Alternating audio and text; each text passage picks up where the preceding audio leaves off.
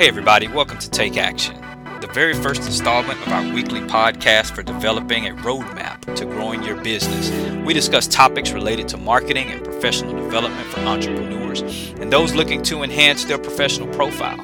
I'm your host, Rob Richardson, CEO and marketing strategist with Dino Marketing, a business marketing and coaching firm for small business in the Houston area. Thanks for joining us.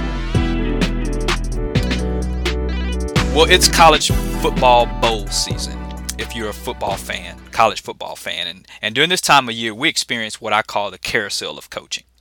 Many coaches leave or are fired from the positions that they're in, whether it be head coaching, offensive or defensive coordinator, and they're moving to different universities. They're being offered new lucrative contracts that entice them to move to a different role. Well, my Oklahoma Sooners took a loss, a tough loss, which ended their season to a very good Alabama team.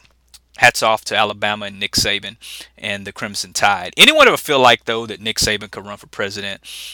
7 national championships under his belt and vying for an 8th, and probably win, considering the job he's done with the Crimson Tide. Just an outstanding job of recruiting, coaching, and mentoring young athletes all around. One thing about college football, though, is that it transcends into the business world because, let's face it, college football on its face is a business. As much as we try to make it about the student athlete, and I was one, so I understand both sides. But this is a business.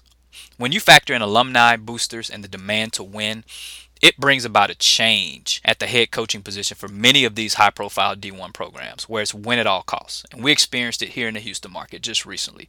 Over the weekend, a story broke about Major Applewhite possibly being fired from his position for 2 subpar seasons as coach after taking over for Tom Herman, who had 2 very, very successful seasons before he moved on to the University of Texas for a better paying opportunity.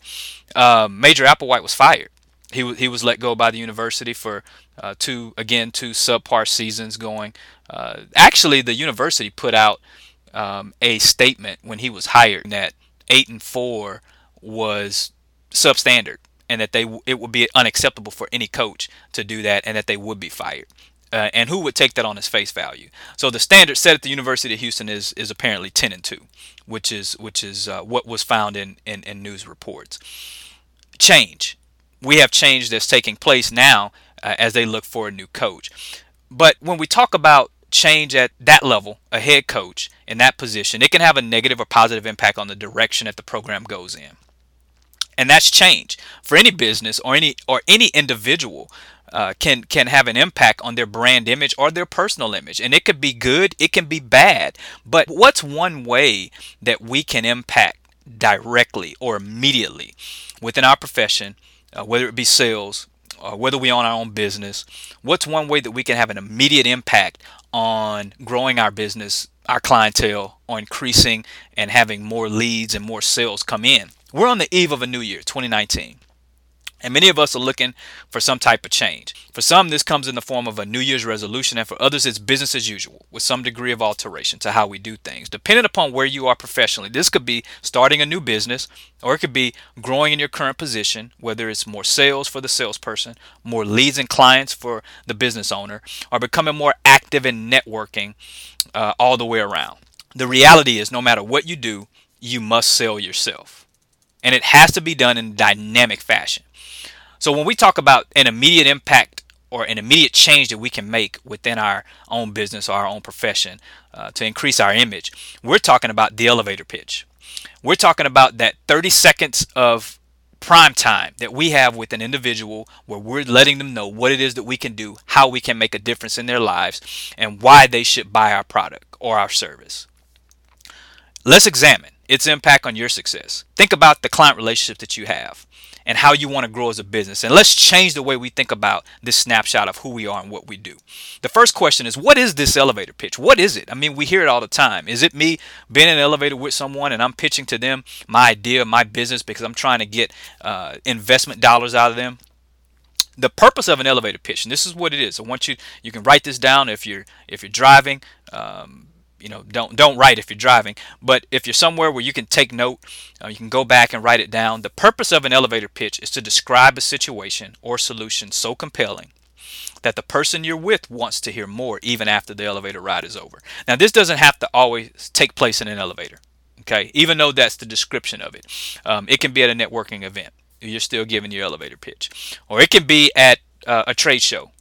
At your booth, you're still giving your elevator pitch because let's face it, a lot of people, a lot of us, even yourself, when you're being sold, you don't have time to hear out the full scale of what somebody does. So, what do many of us do when we're asked, what do we do? We basically give the profession that we're in. Okay? We may say, I'm a real estate agent, or I'm an accountant, or I'm a business coach, or I sell pest control, whatever it is. But why is this elevator pitch important? It helps by having your ideas organized. And if I'm prepared when someone asks that question, it puts me in a very, very more favorable light with the individual. You ever been at a networking event and asked that question to somebody and the response they gave you was just that, I sell houses? What do you do? I sell houses. Oh, you must be a real estate agent. Or I'm an accountant. Oh, so you must look at numbers all day. Or I'm a business coach. A business coach. So how's your team doing? Yawn, yawn, yawn. I mean, these are answers that are very simplistic, and it really does not resonate with the person that you may be speaking with. So what do? Take the card, move on to the next person. Now, you may think you have the best idea in the world, and you may, or you may be the best candidate for a job. Don't overestimate the amount of interest that a person will give you and your product if your pitch acts as a buffer and it gives the ends and it shows the value of you and your idea in the smallest time frame possible. So let's make a change real quick to those three industries that we talked about. For a real estate agent, I sell houses. There's two facets of the real estate profession. We could be selling, or we could be helping someone purchase. So let's look at the example from a sales perspective. I'm selling to an investor prospect. This will be a more dynamic approach to an elevator pitch that I can give for an investor. What I do is help investors identify the hidden cachet of available multi-million-dollar homes that are truly once-in-a-lifetime deals and show them how they can buy these homes with no money down and become an overnight millionaire. I just did two things. I showed you what I could do, and I solved a problem for you. Let's look at the perspective from a buyer. I help frustrated homeowners who are struggling to sell their homes in these financially troubling times to sell their homes in 29 days or less and for top dollar. Guaranteed. Now that last part really resonates because if you're a prospective buyer and a realtor comes to you and tells you, not only am I helping a frustrated homeowner who may have had their house on the market for 120 days, but I'm guaranteeing you that I can sell your house in 30 days or less. That's results. And I cannot just give that claim without backing it up. So now you want to know more. If I can sell your house in 30 days, I'm almost positive that I can get your business. Now let's look at the accountant example. For an accountant, what do? I'm an accountant. Okay, well, let's be more specific. Let's show what we can do, and let's see if we can address the needs of the prospect. So here's an example of an elevator pitch for an accountant. I add the greatest amount of profits to my client's bottom line in the shortest amount of time, for the least amount of their effort and with the lowest amount of their capital expenditure and risk involved. Just hit on every point. Let's take a look at that again. I add the greatest amount of profit to my client's bottom line in the shortest amount of time. What is that doing? It's allowing my prospect to see that what's important to them is important to me. The bottom line within your business is what's most important, and I understand that. I'm addressing that right off the top. For the least amount of their effort, for the least amount of your effort, you won't have to do very much. Allow me to be the person that does it for you, and with the lowest amount of their capital expenditure and risk involved. We can do it at a very minimal amount. So we're doing all of these things. We're showing and we're addressing with this potential prospect or individual that we're talking to. Now they want to know more. Here's the business coach example. I'm a business coach. What do? Okay, I coach. So here's the example. I conduct 45-minute business turnarounds where I find a minimum of $10,000 in additional profit hidden in your business.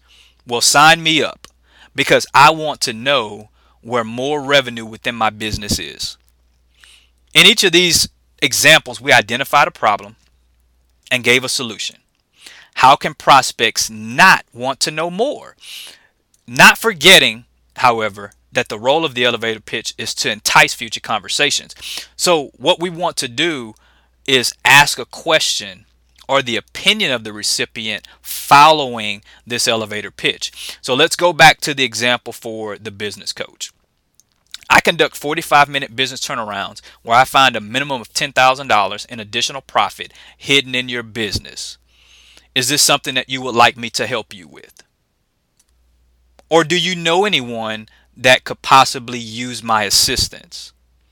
So here now you've opened the door to a potential prospect because you've addressed the problem, maybe not necessarily for the person that you're talking to, but potentially for someone that they know. As opposed to just saying, I'm a business coach. Because who needs a business coach right now, today? Maybe no one. But who needs to find more money within their business and grow it? Every business owner.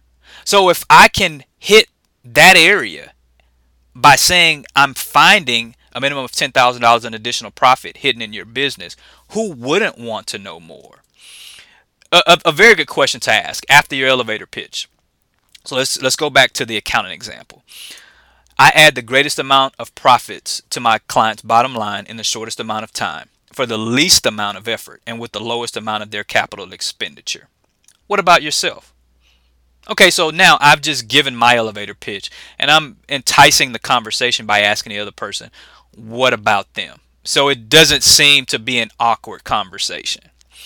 But you can be more specific, as we said before, by asking, is there anyone that you know that could use my help?